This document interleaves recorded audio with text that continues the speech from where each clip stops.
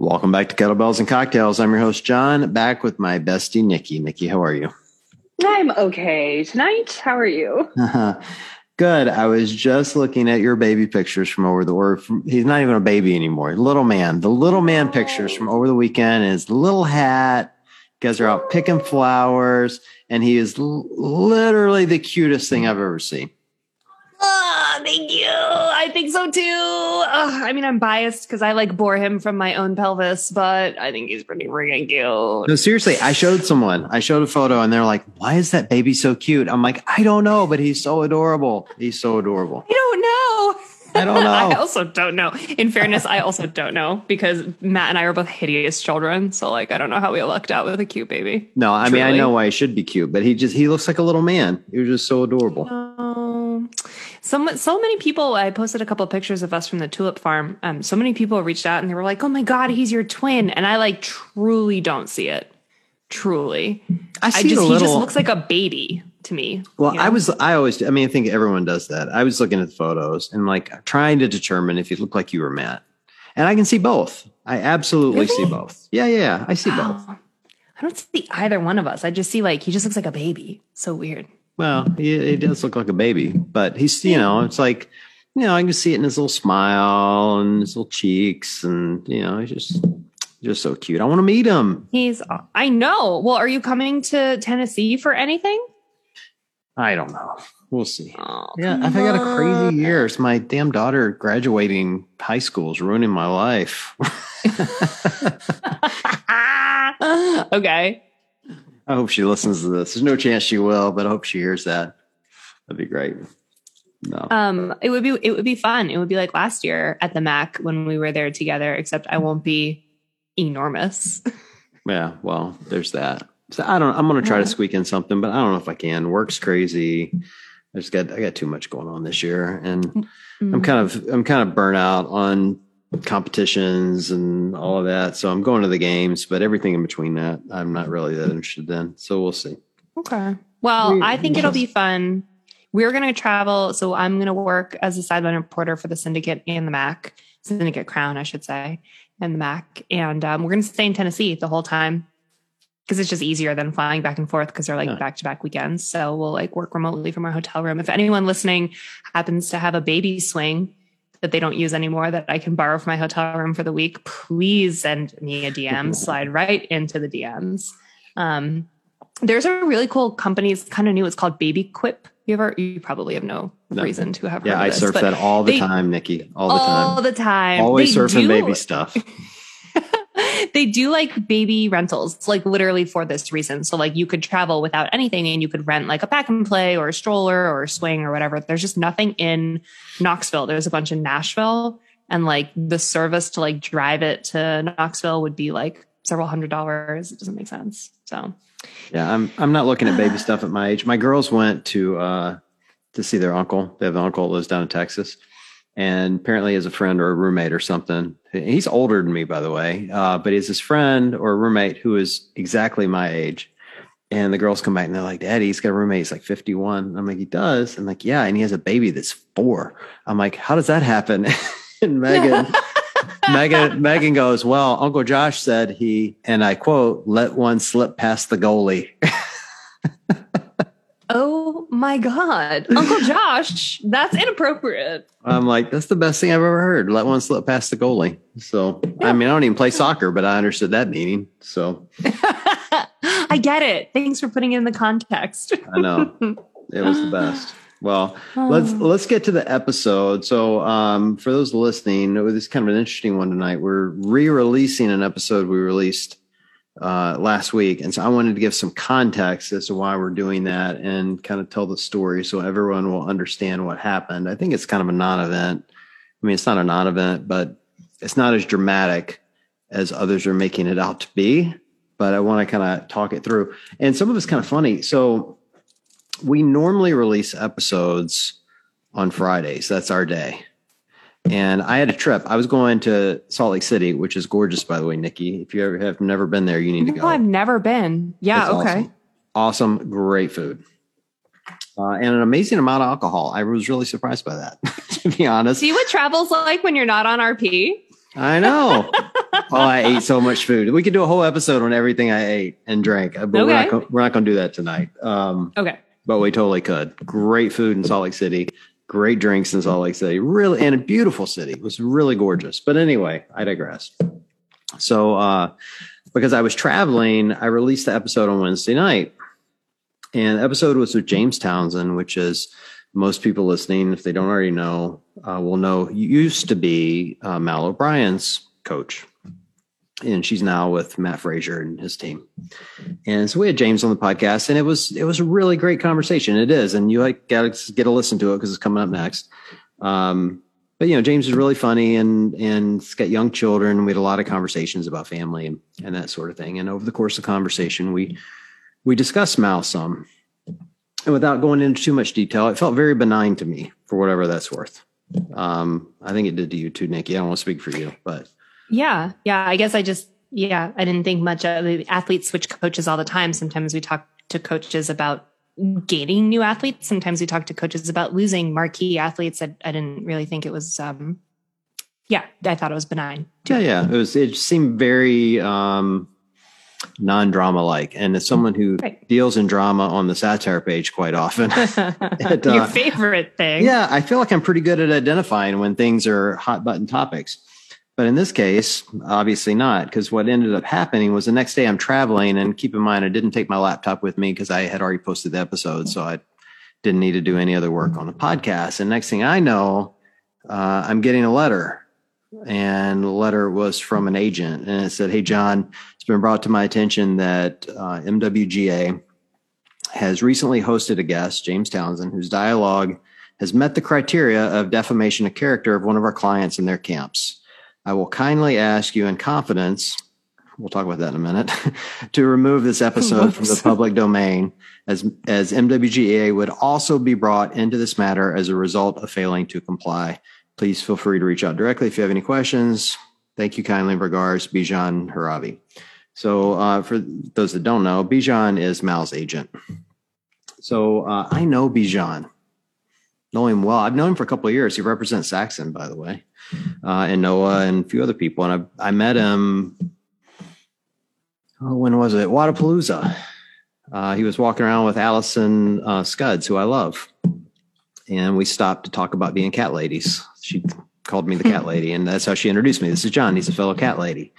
And we met and talked. And you're not wrong. Yeah, she's not wrong. She's not wrong. It was super nice to me.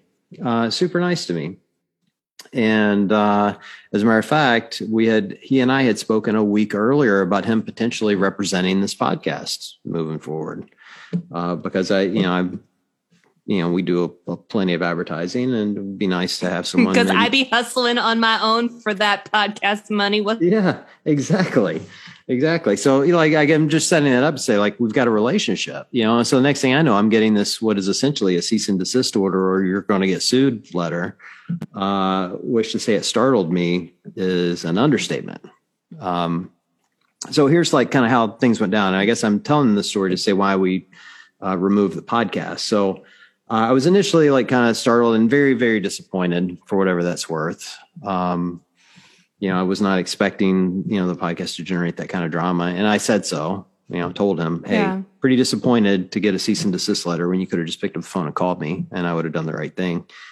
But I reached out to James and said to him very clearly, I'm like, "Hey, James, listen, I want to tell you what's going on. I got this letter.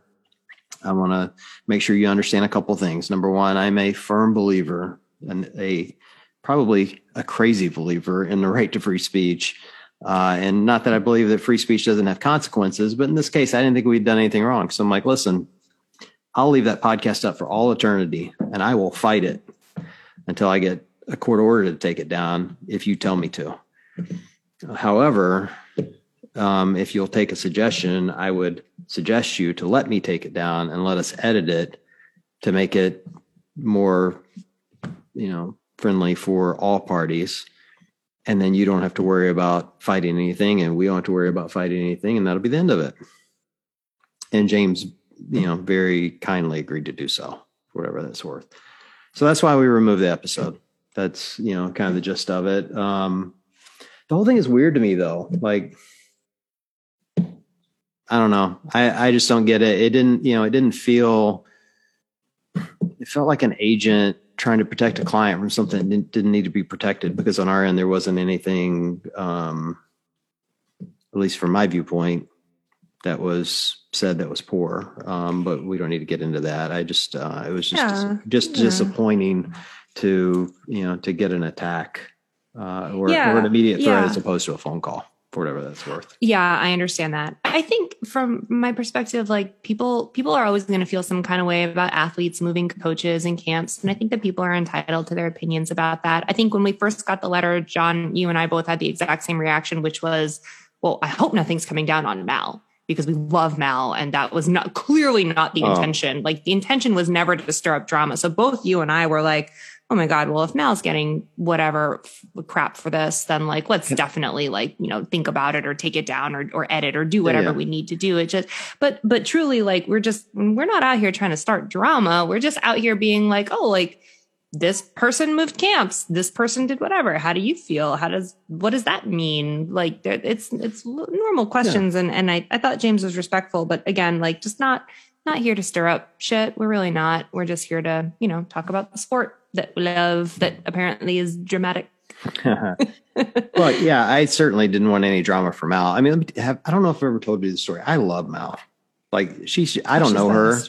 I don't know her at all. I've met her a couple of times, and I ran into her at the Teen Throwdown. I told that on the show, actually. It won't come up because I edited it out.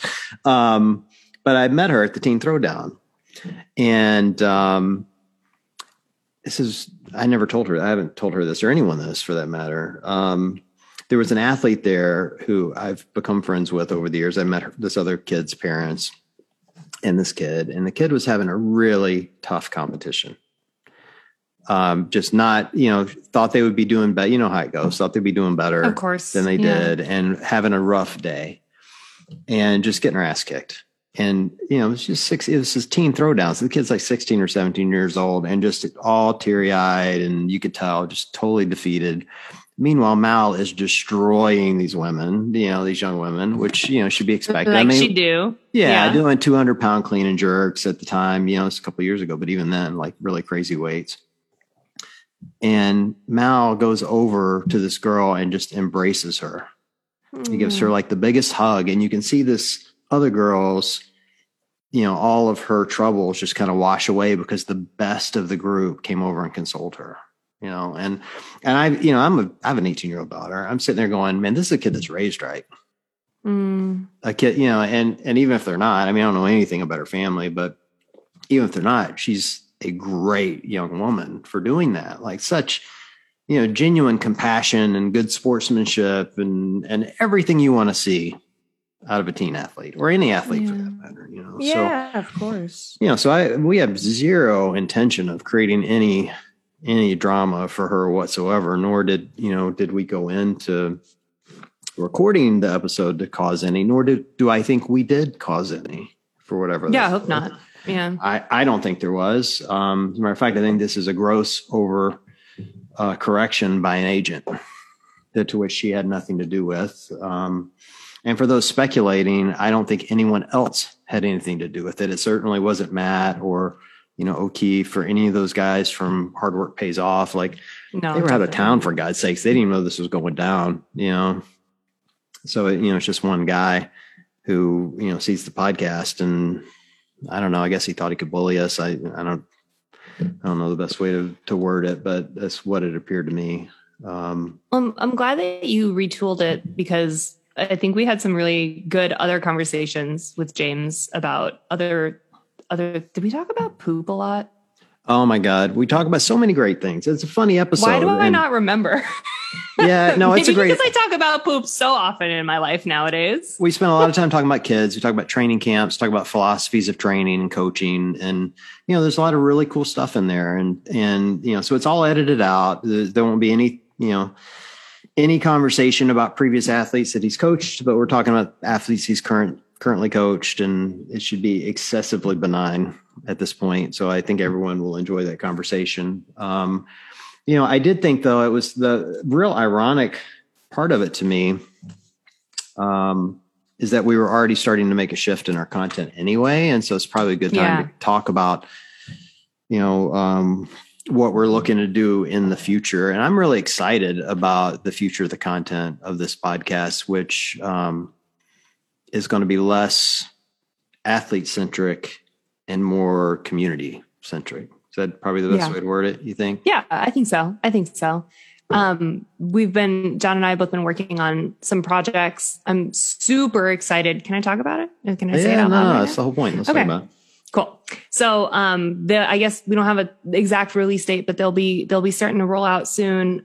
Ever since I came back from having the baby, we've gotten a lot of feedback about some like episodes we've done that are either heavy on the postpartum recovery type, topics, or just kind of in general women's issues or women in sport or women in CrossFit. And it kind of hit us. And this was actually, I think this was John's idea, that there's not a lot of voice in that respect happening. And so I have been working on a short series that I kind of been calling Focus on Female, looking at women's issues and talking to ladies in our space, from the athlete side, there's a lot of like postpartum recovery type, how do I get back to training? What is a pelvic floor PT? There's, I talked to Joy and Claire from This Is Joy and Claire, formerly Girls Gone WOD, now back to Girls Gone WOD, about their journey. Logan and Britt, who are two of my best friends, who are some of the only lady MCs in the CrossFit space. I mean, the list goes on. And I am so open to the types of content or the types of people or whatever. If you have an idea, if you're listening and you're like, oh my God, thank God, I really want to hear about let me know, because I'm so open to bringing more female voices into this space to be able to focus on topics that are kind of specific to the women or that maybe aren't just getting enough light. So I'm totally open and I'm excited to start releasing those. Yeah. And I think the kind of the punchline to this is we're going to be releasing more content, not less. And it's not just, Nikki doing kind of solo interviews with women's issues. We're planning to talk about, I'll do some solo ones, probably primarily around like charity work. Like I just did one, Scott Bretz from Battle Cancer, that we haven't released yet. Do some diversity episodes. We're going to do some with affiliate owners, CrossFit Health, and a lot of stories that are what I would consider CrossFit adjacent, meaning people that have a life outside of our gym, but they also go to our gyms. And, talk about their lives and how they balance that. And we will still be talking to athletes. But if you're looking for games coverage, go listen to Sean and Tommy. They're the best in the game. We love those dudes. They kill it. Yeah. But that isn't going to be our bag. It's never been our bag. Our bag has always been community. And we think we need to lean in on that and make that a bigger focus. And this weekend was a very good example of why that is. I don't care about all these games drama. Like it doesn't mean anything to me. I care about the people because I know a lot of them, and I want, I kind of know Mal. She seems like a great person. I want her to be successful. I know James. I want him to be successful. I don't care about what happened in between. You know what I mean? Like I don't care to cover it, I should say. Maybe that's a better way to put it. Yeah. I'll still shoot my shot and give you my top 5 list ahead of who I think is going to win semifinals and finals and things that. But we're both CrossFitters. I'm sure we'll speculate at some point, and but it's just not going to be the main focus of this show. And mostly because I don't want to deal with these damn agents. I don't care about them. Like I don't care. That's fair. They can go do their own thing. Sorry, they got a job. They got a job to do. I get it. Like I get it. Bijan had a job to do. He felt like he was protecting his client. He also felt like I would roll over and say, hey, no problem, buddy. I'll just delete it and do nothing about it. Smartest thing I ever did when we started this podcast, Nikki, was hire a lawyer. I know. Absolutely. Retainer, what's up? Yeah. I mean, look, come on. Like, I got a real job. This is not my real job. Believe it or not. I am not making meme millions. I'm not even making meme dozens. When are the meme dozens coming in? That's what I want to know. I'd be happy with the Cahoots money coming in. I'd be happy with a meme dozen right now. I swear to God, I would. I swear I would. But anyway, all that aside, I'm really excited about the future of the podcast and the stuff we have coming up. Same. And I'm excited about this episode, and I'm excited about Mal's season and watching her grow as an athlete. Like, what a great young woman. And she's going to be great for the sport. You know, I just think all of this is blown out of proportion and dumb, for whatever that's worth. But anyway. Is that well said or bad said? And I was going to say, and with that, on to the episode. And look at you. Look at you doing our transitions. Yay! I like it. You're a real pro. You should get a job at QVC.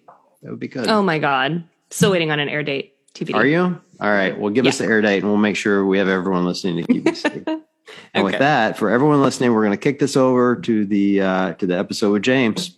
Chat with you guys soon. Welcome back to Kettlebells and Cocktails. I'm your host, John, back with my girl, Nikki. Nikki, how are you? I am so good. I'm surviving. I guess I should say I'm so good. I'm so good and I'm surviving. And I feel like I'm in a good spot right now because like the baby had been sick for like a month and a half. I swear to God. Everyone said when your kid starts daycare, just get ready because they're going to be sick all the time. And I was like, yeah. And in the back of my head, I'm like, I don't know. I'm like, we're healthy. We're clean.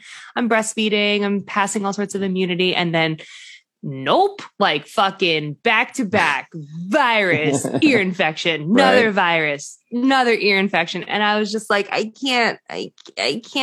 So for like 2 straight weeks, he was spiking fevers every night. I was stressed. I was texting you like, I don't even understand what to do with my life. And finally, this last like week, he's been back to normal. So I'm like, I'm good.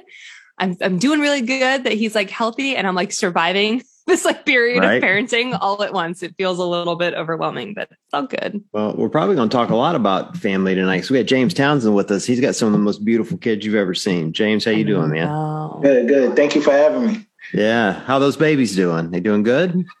Oh, yeah, they're doing good. You know, speaking of sick baby, you know, we're going through the same thing. My son, he is dealing with this cough just out of nowhere. Doesn't have a runny nose, but the mucus is coming through his mouth.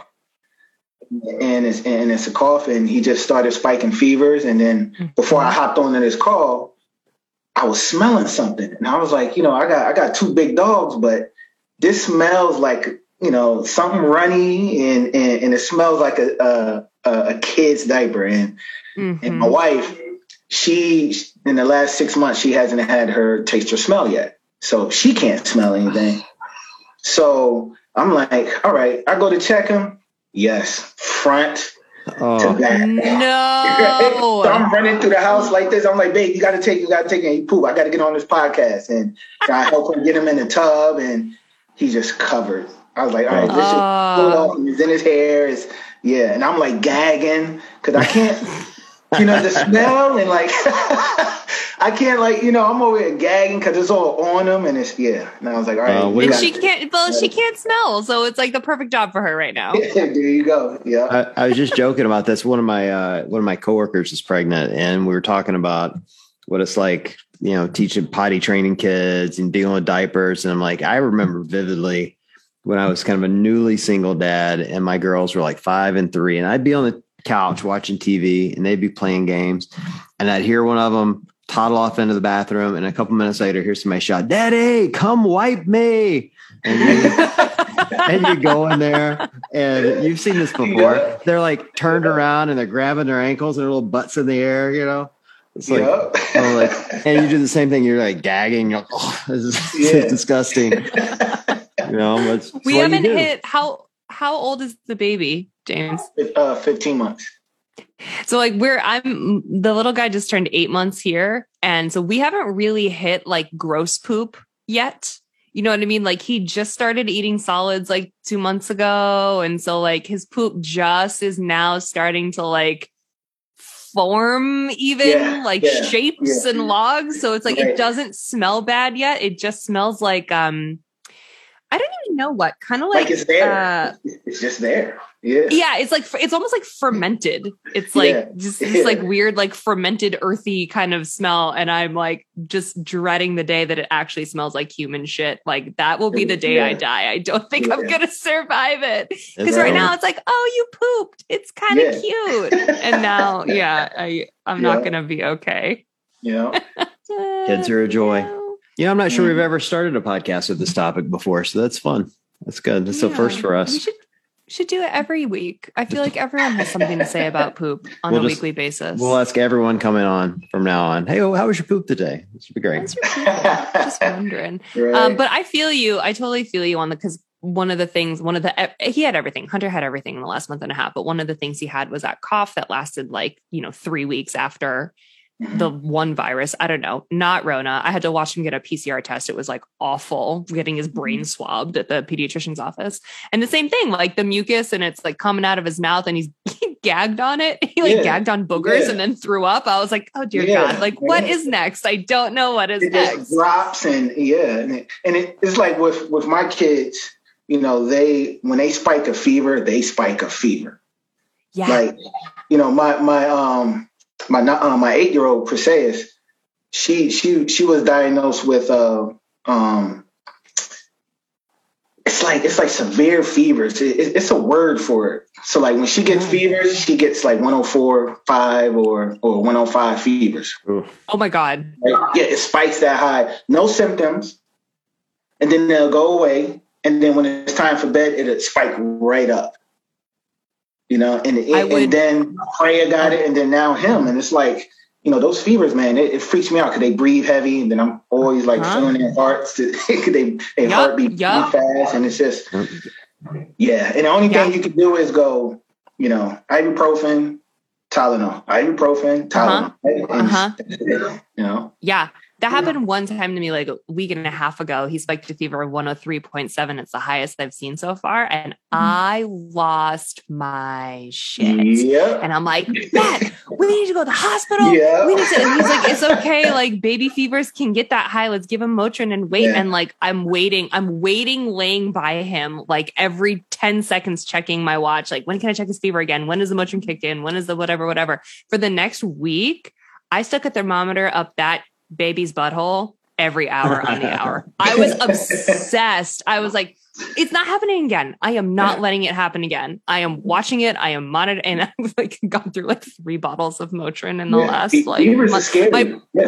Yeah, they are. Yeah. My poor friend, I know I've talked about him on the show before. My poor friend, Mark, who's a pediatrician who I met via Instagram, who's just like the sweetest man ever, because I think every night for like 2 weeks, I would text him and be like, Mark, he's got a fever again. What do I do? It was so kind of being like, Jesus, this first time mom is just panicking over everything. But yeah, fevers is scary. Not fun. Scary. Yep. Like I'm melting his brain. Yeah, well, it gets better. It absolutely gets better. Yeah. You'll get past this phase soon enough. James, I saw an amazing video you teaching box jumps to your baby girl the other day. That was pretty awesome. Yeah. Freya. Yeah, that's my she's, Freya's not like Princess P. Like P, I swear, she came out of the womb just athletic. She was the prototype athlete that you want in a kid. She was crawling at 3 months, walking at 7. And she was just, always in the gym with me, because I don't do the whole daycare thing. Like, I just don't, I have a thing against daycares. I just don't trust them. Right. The stories. I feel you. Mm-hmm. And, but then, and then when Freya came along, she walked at 14 months, and I'm like, what's wrong with you? Why aren't you walking fast? But that's normal, right? Right. That's normal. But with her, I'm very cautious with her because she falls a lot. She's kind of like the baby that falls and gets hurt. P spoiled me because she rarely got hurt, but Freya, she gets hurt and she's very timid and she's a girl dad. And so that day when we were doing box jump, she's like, Daddy, I think I'm ready for 24 inches. And I was like, you sure? She's like, yeah, let's do it. I was like, okay. She gets the box out, and mind you, I don't have a soft box. The Titan Fitness handstand walk obstacle is like 20 inches, so I've been using that for her. But as of late, she sees what big sister does and all the other kids. She wants to do the rogue wood box. So she jumps on it 20 inches, fine. So I was like, all right, let's go 24. She misses, and then she hits her shins. Oh. Right. And immediately, she looks at me and I'm like, okay, I'm like, you're all right. You're okay. And it wasn't planned. And it was just like, I went to go grab her. She starts to cry and I'm like, you're okay. You're okay. She grabbing her knee. And I was like, no, just put your leg down. You're fine. Look at me. Breathe. You don't have to cry. Breathe. And I'm breathing with her, because with my kids, I need them to be strong and confident. Yeah. Right. And not be, and not so much be afraid of what's to come. I need to prepare them, emotion, not just physically, but emotionally and mentally for what's to come. So when they grow up older and they go to college and they have their own family, they are prepared emotionally and mentally. So I do that early with my girls. And so, and this was one of the many learning moments, not just for her, but also for me, that like, hey, as a parent, yes, I want to be a Superman and grab you and be like, baby, you're okay. But in that moment, I need you to be Superwoman, to not always want to look for daddy and cry. It's okay. But most of the time, daddy is not going to be there. So I need you to be brave on your own when daddy is not there. So when she scraped her knee, I'm breathing with her and she calmed down. The tears wasn't falling. She started to get brave. I'm talking with her. I'm whispering with her. I'm consoling her. I'm saying, see, you can do it. I was like, all right. So next time we jump up, just make sure you get your feet up a little higher. Okay. She started to get a little timid. So she jumps up and misses it again and kind of scrapes her calves. And then I'm laughing, and then that made her laugh. So I laughed on purpose to get her mind off of it. Right. And then she stands up and then just nails it. And then she kind of just stood up, looked at me, and then went like this. And I was like, see? I was like, you can be brave. I was like, you can be brave. Even in the midst of you scraping your shin and hurting your shin, that's not even a thought anymore for you. You still went on. You pushed through the adversity, and you still pushed through and persevered. And that's what it was all about. And we high-fived, and that was it. I think I read one time that kids form most of their values by the time they're 5.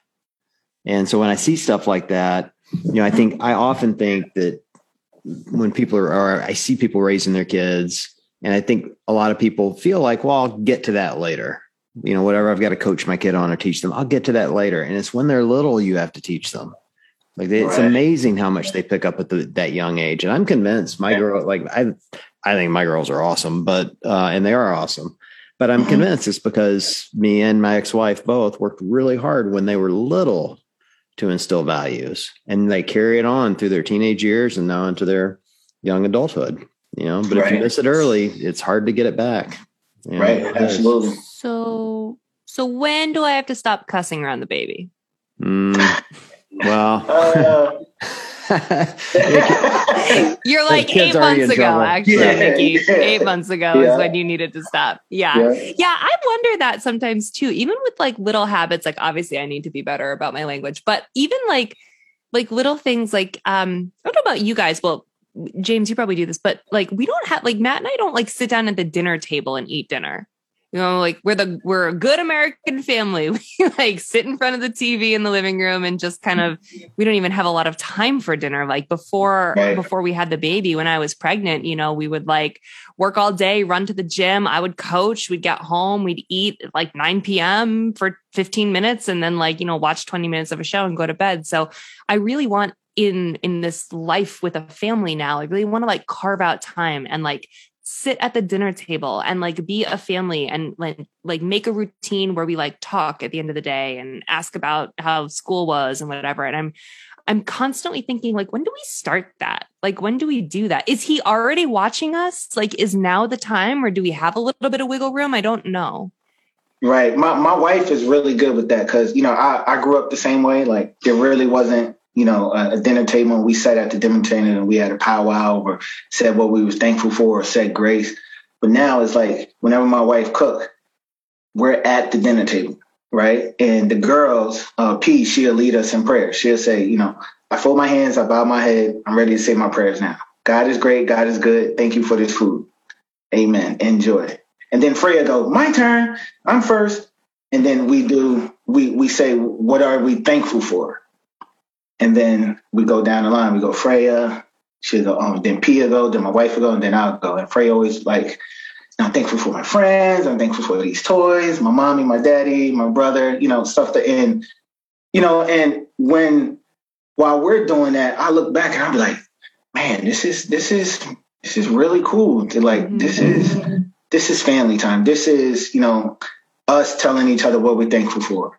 I didn't have that when I was growing up, but to be able to have that with my kids and have my wife instill that, to say, hey, get out of the TV, turn the TV off. It's dinner time. Like, all right, this is our time together.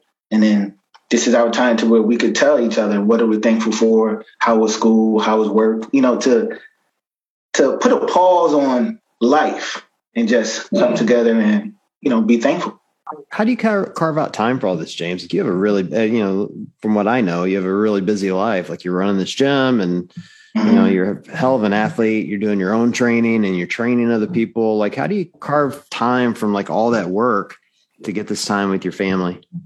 I make it. I learned that when I give time, I give my love. I give my care. I show that I care and I'm showing love. Right. Like I said, I didn't have a male dominant figure in my life when I was growing up. Didn't have my father around. My mom was working, 7 to 11. So she rarely was around and my brothers was raising me. So, having that time and actually making that time is very important to me because, broken promises and stuff were done to me. And now that I'm a father, I'm like, I put my pride aside and I don't make excuses. It's like, it's not that hard. It's like you make the time, you don't make the excuses, you throw the excuses away, you make the time and you make the effort for your kids. And by me not having that drives me to go ahead and make sure I'm making the time for my kids, whether if it's, today taking my daughter to get her tooth pulled. Like, at 3:00. Well, because my wife is very busy. She's a financial advisor. So she has meetings all the time. So, I don't mind being the one to cut down my time to give my time to my kids. It's an important thing. Like, I was fortunate. My dad was always around. He's still always around. He was always there for dinner and, doing stuff with us on the weekends and whatever. So I always had kind of the same mindset. Like when I was going to have kids and when I had kids, I was going to be there for those moments, but it's amazing as you're going through it that it kind of feels like, why you just think, well, everyone does this, like when you're kind of in the midst of it, you're like, well, that's just the way it is. Like, why wouldn't you want to be a great father? And then as your kids get older and they start telling you stories and kind of like the story you're telling here of their friends where their dads aren't around or the broken promises. And then all of a sudden you realize it is to some degree kind of unique, to have dads that are that involved. So I just love hearing it. Like, it's a fun journey watching kids grow up in the household. The thing about it is that, like, I don't need to be this big bravado athlete anymore. Like, I don't need to want to do my wants and care about my needs. Like I was that athlete. Now I have kids. It's like, I don't need to be in the forefront. Right. Tudor Magna is a monster. Yeah. And that kid's got a real chance to win the games at some point. How come they did not build 19-year-old boys like that when I was 19 years old? Like, I don't understand. I think I was like 165, soaking wet wide receiver. He's like 210. What the heck? I think my husband was like 165 when we first met before CrossFit, and he put on like 30 pounds.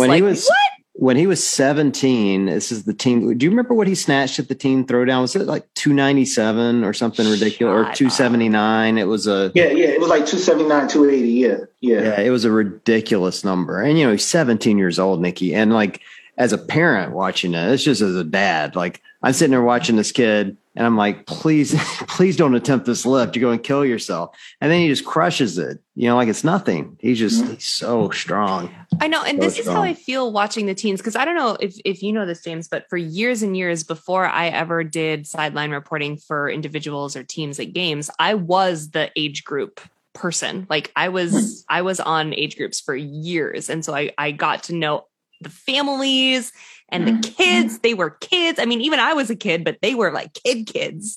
And I love to tell the story of how like I've known Dallin Pepper since he was 15 years old, basically. And like his entire family and like his mom and dad. And one time my flight got stuck in Chicago going to games and his dad offered to like come and pick me up. Like I'm in the family and I've watched him grow and like turn into this monster of a boy and then get married. And then like, I'm like, oh my God, I'm so old. I can't even like understand the evolution of what's happened here. But you must feel that.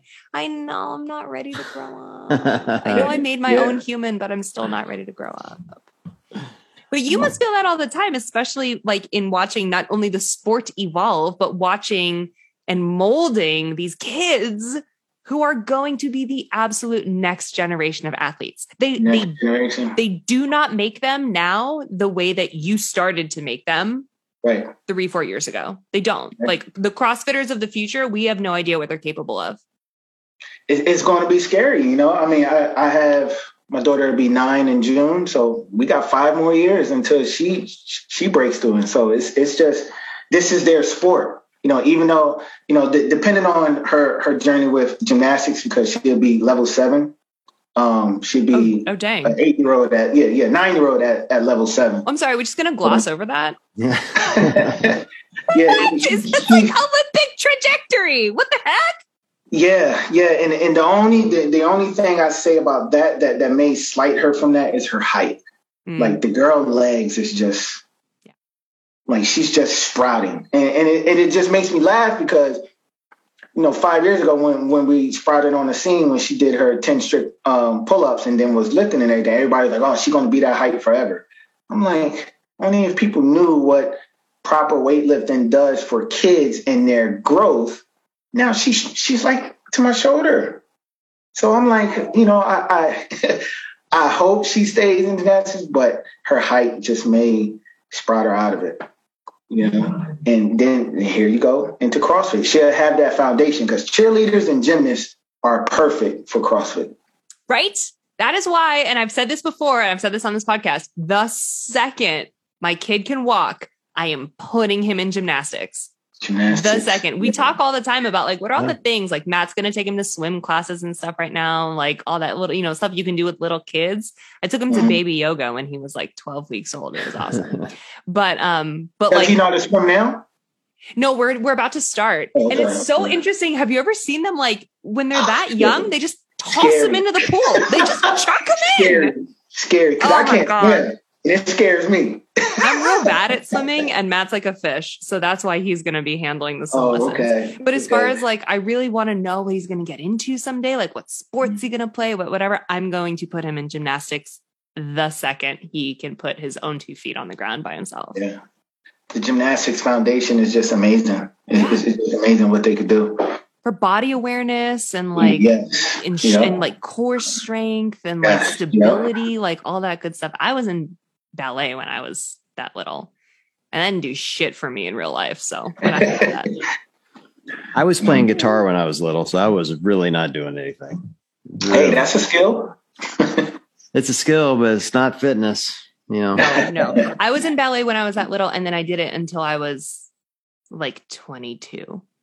Wow, really? Yeah. Like my whole life. Can you still get up on your toes like that? I mean, probably in the proper shoes, but it totally jacked up my feet for life. Ooh, okay. Totally. But I would totally put him in like other dance classes. Like when I quit the ballet and I like joined like a traveling like dance like hip hop team, like I would totally put him in other dance classes soday. Is this why Nikki can't get that Toe Spacer endorsement she's been trying to get? I would charge so much money to be any kind of athlete endorsement that forced me to put my foot pics on my Instagram. I would charge extra for that. Hey, did Tudor make semis? Yeah. Did he? Yeah. Where's he going to be? Yeah, where's it going? Syndicate. Guess who else will be there? Oh, you'll be there? Are you going? Yeah, I don't want to. I hate to like say it out loud until my plane tickets are booked. Well, here, yes, I guess I'm saying it out loud on the podcast, but yes, my plan is to be there. Yay, for real this time, and not like pull out 1 week beforehand because of the Rona. Yeah, tickets are high. Flights are high. Oh, they're so high right now. In general, everywhere, unbelievable. Yeah. Look, airlines are trying to get their money back. Fuel prices are high to start. I mean, so that doesn't help. But come on, like they know the mask restrictions are coming off next week, and they've been losing money for the last 2 years. They're about to make it back. People will be traveling again, so raise prices. Why not? You know. And unfortunately, all of us CrossFitters are going to pay for it because we got to go to these events. So. Gotta go. Yep. Here you go. Hey, you got a thing going on at Roseland soon, right? Did I see that? You doing a seminar with Marquand? Yeah. I'm taking my TBO camp, and we're doing a mini camp, and it's going to be out in Jersey. Well, I'm originally from New York, but my family lives in Jersey, and so that's home for me too. I haven't been home in like 3.5, 4 years. So it's going to be neat. And, we want to try to do these TBO camps as much as possible because, me personally, I feel as if the correct information for all levels need to be out there, on what gym should I go to? What do I need to look for? All right. One, you need to find a good gym that has good coaching plus good programming. Not just programming anything for you to do, but that has a purpose behind the programming if you're going to do it 1 hour a day, right? If you're looking to compete, all right, find a programming that's going to dial into your weaknesses, not your strength, your weaknesses. And, and your weaknesses are your aerobic, your intensity, and your capacity. And if you could combine that with monostructural, barbell, gymnastics, body weight, barbell cycling, barbell conditioning, gymnastics, conditioning, gymnastics capacity, intensity, like all those goes into the athlete that you need to be to make it to the games, right? But not too many people know about that, right? You have to pay for that information to get that information from a coach.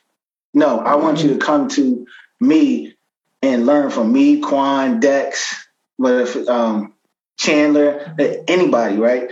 Come learn from us and get the real and rawness of what it takes to be an athlete. All levels come. I want to be open and authentic with all levels and help them along this journey, right? Instead of, I'm paying comp train, or I'm paying this and I'm paying that, and I'm just doing whatever I need to do. And, it's been 5 years and I still can't get my bar muscle up. That's very strange to me that you've been doing CrossFit 5 years. You can't get a bar muscle up. That, to me, once again, that tells me time. A coach is not giving you time, right? A coach need to just, take the time out. Hey, this person doesn't have a bar muscle up. It takes 10 minutes to put them through accessories, demonstrate the movement, show them how to build the strength for it, and then gradually 2-3 minutes a day, work with them to get the bar muscle up. Yeah, I want to come to one of these TBO camps, but only because I want to be in the post camp photo where all you guys are lined up, and it's like a sea of abs. I don't know if you've ever seen these pictures, Nikki, but every time they take a photo, not only are they all shirtless, but they're all about to pass out from holding their breath, flexing their abs, and I'm going to be the one guy in a sweatshirt. Full length pants, blue jeans. Yes, you're in a snowsuit, John. Exactly. What's funny is like before we all get together and take the pictures, like all the guys are like doing push-ups and curls and abs, right? And then one of the camp attendees is like, "Why y'all working out?" And they were like, do you see who we taking a picture next to? We got James in here. Like we we can't have his bike. I was like, oh man, that right there is like the nature of these guys and how we come together. Like their love and their appreciation for one another, for all of us. We don't say, oh, I did this, I did that. It's like we all check our egos at the door and we all bounce off of each other to make the CrossFit community better. Well, go ahead, Nick. You go ahead, John. No, you go. I was going to say, I love the crew that you always have at these events. Marquand Jones is like one of my all-time favorite people. And he and I were at the MAC together a couple of years ago. And we hadn't had a chance to talk. So like we went outside. We're like outside talking. It's my favorite Marquand story. And for those who don't know Marquand is like one of the fittest humans on the planet. Like just like James, former football player, just ripped, right? He looks like a damn fitness model. That's what he looks like. That's true. That's entirely true. Like a perfect body. So anyway, we're like out front and they've got some body mass testing thing set up. And the woman comes over and starts talking to us. And I can see why she'd come to talk to me about maybe I should check my body fat. But she looks at James and goes, don't you want to know how much your body fat is? And he's like, it's 3%. He knew exactly how much it was. And by the way, it probably is 3%, like just tiny. I just couldn't get over this woman asking him if you want to know what his body fat was. I'm like, this guy didn't have an ounce of body fat on him. Like, why would he want to know? No, ma'am, I'm not interested, actually. Right. I know. If anyone asked me to test what my body fat was right now, I would slap them. Yeah. You don't just walk up to people and say, don't you want to know? Like, no, bitch, I'm all set. Yeah. I'm good. I don't have a scale for a reason. God. Anyway, what I was going to ask was, is there a way to like get in touch with you, James, if people are interested, if they hear this and they're like, oh, I want to host a camp like at my gym, or I'm interested in attending one. Like, yes, they can get in touch with me on my Instagram at the James Townsend and at TBO Training. You just click the link tree in the bio, and it takes you right there. Cool, perfect. That's awesome. James, did you know that Dex trains with my dad? Yeah. He always showing us videos. We got a group chat. He always showing us videos, and he'd be like, "Yeah, this is John Dad right here." Yeah. Oh, yeah. Roy would probably take his shirt off with you guys. He wouldn't care. He's at that age where he just don't care at all. He's just like, all right, let's go. Let's do it. Yeah. I can't wait to be that age. Yeah. Yeah. It's really cool to see Dex get back into it. And he's also going to be at Syndicate, competing. Nice. Which one's Quan going to? Will he be at Syndicate as well? Granite Games. Granite Games? Yeah. You going to get him in shape enough to compete before then? Or is he going, or no? Maybe. He should already be in shape. I want to see Quan get back to the games this year. Yeah. He's working really hard. He's working really hard. Me too, man. Me too. And that's just a 3.5 hour drive for me. So I'm gonna go up there that weekend. Oh, great. That's awesome. Yeah. I got to get to some of these. My baby girl's graduating high school right in the middle of 2 sanctionals. I'm like, what are you doing? This isn't time to graduate. Like, fail a test or something so I can go watch these semis. She's not having it. So now I got to go watch her graduate, That's that Memorial Weekend graduation, right? Something like that. That's yeah. I forget which one I might get a chance to. I think Syndicate's the one I might actually have the ability to go to. But the first one. Yeah, I think that's right. I've got to look at the exact dates. And based on now that I'm stressing about plane tickets, I probably should check really quick. Yeah. Let's all book that tonight. Is Mid-Atlantic in Knoxville too? Mm-hmm. Yes. So they're back-to-back weekends in the same location. And I know it's not ideal. I think we've talked about this on the show before. Even I think everyone has, admitted that that's not truly ideal, with the exception of they had to, kind of make some last minute arrangements because the world is still crazy and Loud and Live was going through internal changes and whatever. And I will say that even though it kind of stinks for the athletes on the West Coast, that there's nothing really closer to them, that there's no like California event or Oregon event, I have never in my entire time working with CrossFit events, I have never been to an event that was run better than the MAC and the team that runs the MAC. It even just watching it looked awesome. It looked well run. Just watching. There are no words do not describe how amazing Wilson is at putting these events on with his whole team behind him. I know if he ever heard me say that, he'd be like, it's not just me.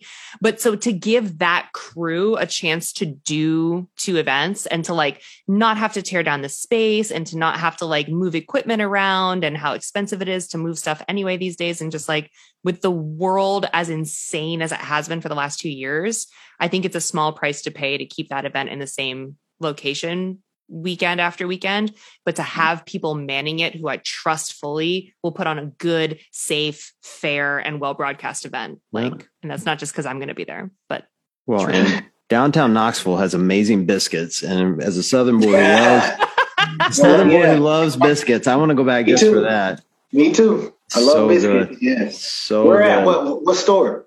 There's like this little square down there. I can't remember the name of any of them. I could probably find it for you and send it to you, but there's like I call it a square. There's just like right downtown where the hotel, there's like one hotel everyone stayed in.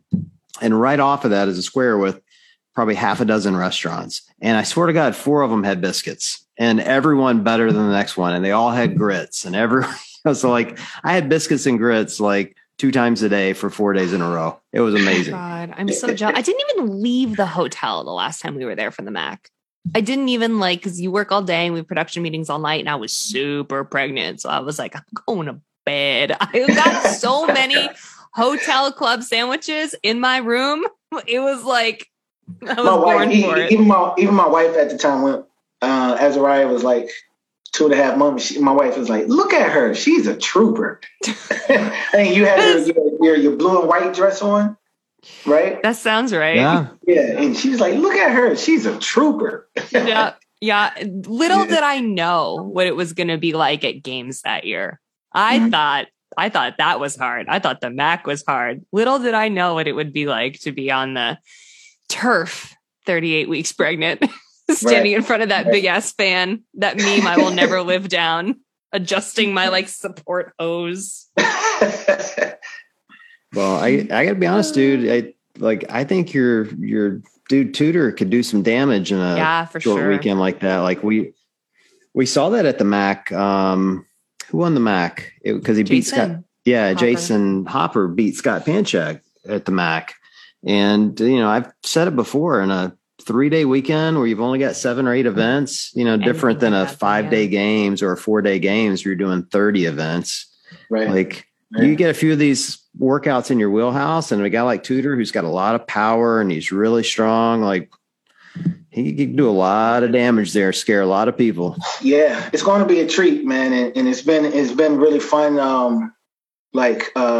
Coaching Tudor, it's because he's such a grounded kid, and he comes from Seattle and that affluent area, and he's just very nice and soft spoken, and he really wants to get better, right? Mm-hmm. And he really wants to win, and he really wants to compete, and so that just thrives off of me as a coach, because then now I could dial in and be like, all right, he trusts me. This is a new atmosphere. He moved out. This is what I love about Tudor, is that him being 19 years old, he took the initiative to put engineering school on hold to move out to Iowa, because he was going to UW, Washington, move out to Iowa to pursue his career in CrossFit. And I was like, you know what, 19, I wish I had CrossFit, but my career was gearing towards football. But it was like, I wish I could have, was smart enough to make a decision like that at that age and to go ahead and pursue my dreams. But I have to commend him for that, because he's very smart in engineering school, right? And at the time, and this was like in October, November. At the time, he sat at the table with me and my wife during dinner, and we talked with him, and I just told him, I was like, look, like every sport has a window, and that window will close at some point. You can always go back to school, and if school is not a problem for you, right? I asked him, he's like, no, it's not a problem. Like, I could do my schoolwork in my sleep. Then okay, then so you could always go back to school, but your window from 19 to 32, if you wait, that could, as an athlete, it could close. And he was like, enough said. And he made the decision, and his parents, they appreciate him. They respected him, and they supported him. And here we are. And Tudor is going to make a lot of noise this year and years to come. You know, James, my 20-year-old also put school on hold to stay in her bedroom and play video games most nights. So I can. Is she making money? Not yet. No. Because you can make money off of video games now. You could be be a millionaire off of video games now. Okay. Well, my kid's going to be a YouTube star someday and take care of me when he's like 14 years old. That's Thank the plan. You. See, Nikki, we're here, right? No, it took me a minute though. It took me a minute because I don't know if I told this story in the podcast. I think I might have before, but like my mom was setting up some sort of like account for the baby, right? So she could like put birthday money in there and shit for him. And she was like, I can make it the kind of account that he can either like maybe not access until he's 18 years old, or he can access it, but only for education. And I was like, yeah, do the education one. That's bomb. And my husband had to be like, what if he doesn't want to go to college? And I was like, what if he doesn't, what are you talking about? And he was like, I really had to like rethink it and reframe it. Cause that's just how I grew up, right? I just grew up with my parents and saying that education in college was like the end all be all. So it was like, what's in my brain? And Matt was like, what if he's 18 and he wants to start a landscaping business and he needs to pull out the money to get a loan to buy 200 lawnmowers. And he's going to start this really successful business at 18. You're going to not let him do that. And I was like, oh shit. Yeah. Totally. But like, I totally had to reframe my way of thinking. So now I'm on board. Now he can do whatever makes him money. Question for you guys. Like how important do you think school is right now? I just interviewed someone to hire for my company that I own that is not related to what I got my degree in, who said, I don't think that my college degree was very important because this is not what I went to school for. It's not what I went for. I have varying schools of thought on it. No pun intended. I have one that's in college, one that isn't, or one that's starting college in the fall, and the other one's not in. Like my thought is like, why go to college and take on $100,000 in debt to go get a $40,000 job when you can go get a job that pays better than that and have no debt. Like that, you know, that's kind of my first thought. So that's why it doesn't bother me that my oldest isn't going to college. She doesn't love school. She doesn't love it. And if you don't love it, don't do it. Find something you love, like do something you're happy with. Yeah. My baby girl wants to be a designer. So she's going to design school, and you need school for that. And she's one of those kids, like she's really dedicated to studying and following the rules. Like she's a great student. So school will be great for her. Yeah. Because it will help her build a career toward what she wants. And she's fortunate. She's not going to come out of it with any student debt, you know? So, so it'll work. But, you know, I think people are crazy to take on huge amount of student debt to come out and get a job that pays less than they spent on it. Like, just doesn't make sense to me. You know, feel seen and triggered all at once. I think the experience of going to school is good. Like learning time management and everything, and being able to get out of, you know, mom and dad's roof for 4 or 5 years. Like, you know, that's good. But that lie of, hey, you know, you get this paper and you're going to start off making $70,000. Like that lie is just to get kids into school to pay back these universities. And I always say universities are the biggest crooks.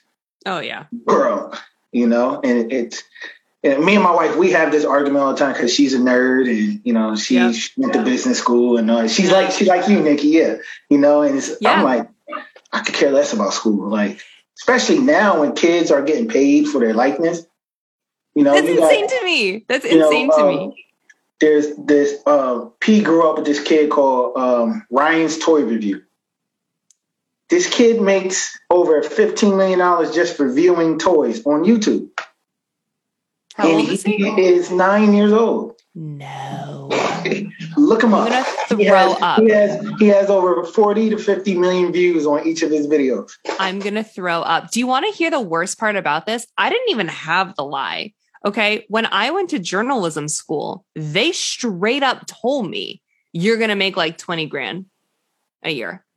See, I appreciate that though. Well, yeah, but then why did they charge me $50? Oh yeah, okay. Right. Do you know what I mean? Right. Like that, and that was.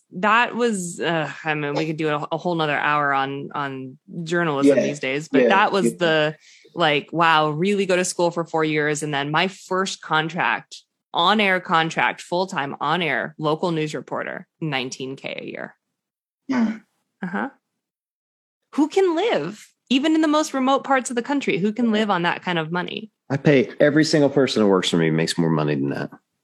Of course. Every single person who works full-time should make more money than that, regardless of what your job is. Right. Because you need to live, and like basic human things like food and heat cost more than that. Yeah. Yeah. That's crazy. Yeah. Well, James, thank you for coming on, man. Thank you guys for having me. Hey, before we wrap up, last thing, would you consider coming and playing wide receiver for the Browns? Because our football team sucks, bro. And we really... you know what? After the video that I put up a couple of days ago, so many people hit me up. I was like, man, you need to go to a camp and do it. And I'm like, people don't realize the mental switch that you have to turn on to get into a camp, to get back into that mode. Because remember, it's 105 down to 53. Yeah. All right. So it's a whole different grind. But yeah, I got some cooked up and in the wheelhouse, and we'll see. Dude, what? We'll see. Ooh. Did we just break a story? You making a run for the NFL again? You make another run for the NFL? Please come to the Browns, please. We'll see. I'll be 38 this year, but I mean, I don't have any major injuries, nothing. And the stuff that I'm still able to do at the NFL measurements that they do is like, it's top tier. It's top 5 or top 10. So we'll see. James, you should just see what happens. Oh my God. I would freak out. That would be wild to watch. It would be so fun. It would be the only reason I would watch football outside of in general being in New England. Well, it's definitely a rite of passage where you are, Nikki. And here in Cleveland, it's a religion. As bad as the Browns are, people just keep suffering. They just keep going. We just can't help ourselves, but it is what it is. So, well, James, thank you, man. I'm glad the family's doing well. And thank you. Great to get a chance to catch up as always. Nikki, with you. Glad your baby's on the mend. Thanks. Everybody's doing well. And you sent the cutest picture today, by the way. So give that baby a big smooch for me. I will. And for everyone listening, we appreciate you guys joining us once again, and we will chat with you next week.